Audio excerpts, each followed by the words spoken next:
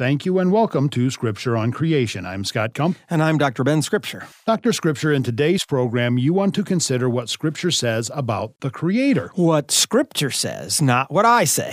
Just wanted to keep that distinction clear, Scott. Well, of course. And the Scripture passage you're going to look at focuses on a single verse, really.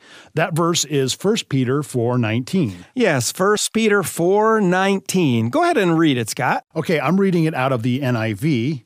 And it says, "So then those who suffer according to God's will should commit themselves to their faithful Creator and continue to do good." There it is. As clear a statement as one could find about the Creator in the New Testament. And what does it say about the Creator, Scott? It describes him as faithful. Faithful. How simple and yet profound is that?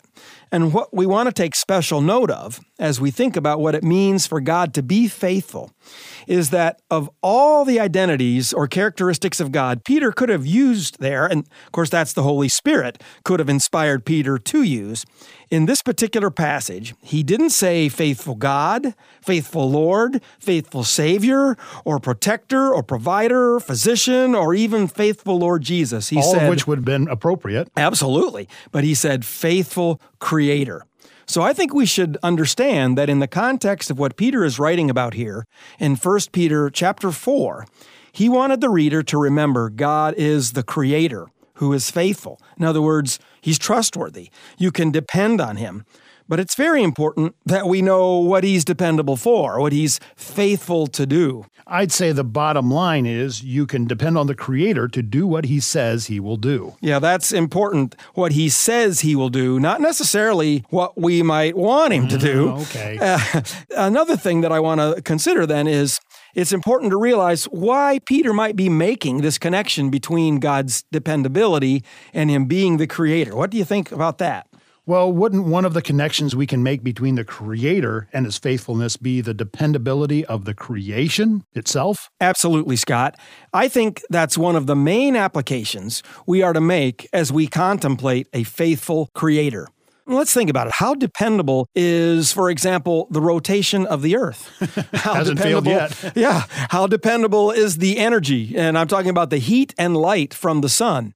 Its placement is just perfect. So the Earth doesn't completely freeze. The Earth doesn't completely dry up all the rain, all the water on the surface of the Earth. You know, that's because of where God placed the sun there on the fourth day of creation. You're talking about things that if they deviated even once, we would be goners. Absolutely. And yet, do we ever think about that? Like I said, do we get up in the morning and going, now, wait a minute, the plans that I have for today depend on the sun not getting too close to fry everything, or the moon. The moon is responsible for the tide. The tide keeps our planet alive every day. If the moon got too close, we'd have tsunamis. The people that live on the coast, they're not worried about the tide. Now, if a big storm is coming in, obviously that can get a little rough. But these are the things that God put as part of creation that we can depend upon. And what if gravity fluctuates and I can't maneuver my car or walk properly? That's silly, but that truly is how dependable the laws of nature, the laws of God are in nature.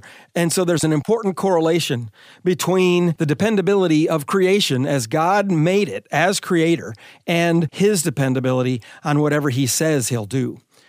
Psalm 146 is a great example of this principle of connecting God's faithfulness to his identity as the Creator. Although, frankly, this connection is made over and over and over again throughout the Bible, actually. But in Psalm 146, listen to what it says in verses 5 through 7. How blessed is he whose help is the God of Jacob, whose hope is in the Lord, his God, who made heaven and earth, the sea and all that is in them, who keeps faith forever, who executes justice for the oppressed, who gives food to the hungry. The Lord sets the prisoners free. And Scott, I also think it's really interesting how the NIV translates just verse 6. Why don't you go ahead and read verse 6? Okay, in the NIV it says, "The maker of heaven and earth, the sea and everything in them, the Lord, who remains faithful forever. Yeah, I really like the way they translate that concept, who remains faithful forever. And that goes along with his creation that he established, whose laws are going to remain faithful forever until he, as he's told us, everything that we can depend on him for is because he has said it. He's told us someday, he's going to wipe it out. But his creation is faithful as long as he keeps it that way. And he is described here in Psalm 146 as the one who remains faithful forever. And so just as in Psalm 146, where the psalmist is encouraging the reader to trust God, in other words, to hope in his faithful creator through severe difficulty, that is what Peter is doing in 1 Peter chapter 4. So I want to go back now to 1 Peter and read our verse again. And this time I'll be reading it from the New American Standard Bible. Therefore, let those also who suffer according to the will of God entrust their souls to a faithful Creator in doing what is right. Now, anytime we read the word therefore in the Bible, it's always important to understand what it's there for. So we can go back to the first verse of 1 Peter chapter 4 and get the context, what Peter's going to be talking about in this chapter. He says here, here's another therefore. Therefore, since Christ has suffered in the flesh, arm yourselves also with the same purpose, because he who has suffered in the flesh has ceased from sin. And so what Peter is sort of setting us up for is to be thinking about how we respond to suffering, why we're suffering, and how we respond to it. So then we'll move down to verse 12. He goes on to say, Beloved, do not be surprised at the fiery ordeal among you, which comes upon you for your testing, as though some strange thing were happening to you. But to the degree that you share the sufferings of Christ, keep on rejoicing, so that also in the revelation of his glory you may rejoice with exultation. So what Peter's talking about here is, to these saints back in his day, they were suffering mightily because of the persecution that was being brought upon them by the emperor of Rome. Yeah, most people believe he was writing this during the time of Nero. Yeah, exactly, Scott. And so here, now, how does it relate to us? Well, we complain sometimes. We look around and we don't like the kinds of rights that we're losing as Christians in the United States. But I think that we need to be very aware of the fact that it's only going to get worse. At least, if these are the end days, and most of us think they are, it's only going to get worse, and we shouldn't be surprised by this. It doesn't mean that we're going to like it. And yet, what does he say? That when we're suffering, we should not only recognize that these things are coming, but to the degree that we understand them, that we're sharing in the sufferings of Christ, what's he say? To keep on rejoicing. That is amazingly difficult to do. How can we possibly rejoice amidst suffering? Well, understand, one, the purpose, and two, the end result is going to be what? Well, glory. Glory for us, glory to Christ. And so we can even jump up, it says, that you may rejoice with exultation, because we understand that the promises of God, the end result of these things, are going to be fulfilled. And again, why? Because as faithful as God is as creator, we know we can depend on what he says. He goes on then to say in verse 14, and this sounds like it's right out of the Sermon on the Mount, Scott. Verse 14, if you are reviled for the name of Christ, you are blessed, because the Spirit of glory and of God rests upon you. That's a very, very sobering challenge hidden in that verse. Because what it's saying is, if we're reviled, if we're suffering for the name of Christ, but, a lot of times what we try and do is protect ourselves from persecution, even just from insult, even from just somebody sort of raising their eyebrow and going, what are you talking about? By not mentioning the name of Christ, by not identifying with the Lord Jesus Christ in our age, then we don't get the suffering, we don't get the persecution or the reviling that here says, if we're reviled because of the name of Christ, you're blessed. That's a very difficult thing to swallow, isn't it? And yet what this verse is encouraging us to do is name the name of Christ, even though we know it will bring upon suffering, because it's the Spirit of God then that is doing that in us, and it's the Spirit of God that will be recognized by our enemies, by those evolutionists who make fun of us in the world around us. So again then, to come to verse 19, with all that in mind, Peter says, therefore, let those also who suffer according to the will of God entrust their souls to a faithful Creator in doing what is right. The text goes on then to talk to elders and tells elders to be faithful. even in the face of persecution. But what's really wonderful is, an elder or a pastor. That word in the New Testament comes from the Greek word that also is translated shepherd. And of course, that's what a pastor does, right? He shepherds. Like the word pastoral. Exactly. That's where we get that word. Well, look what it says then in chapter 5 about the Lord Jesus Christ in verse 4. And when the chief shepherd, we could translate that pastor. The chief shepherd appears. You will receive the unfading crown of glory.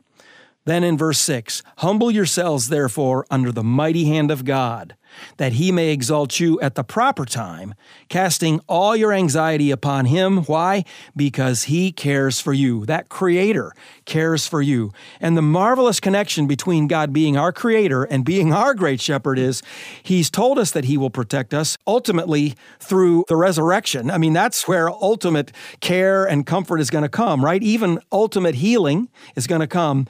And the marvelous thing to remember is that he's not only willing, he is able. Why? Well, look what he did. He created the heavens and the earth. If he can do that, he can do anything. He can protect us through anything if that's his will for our life.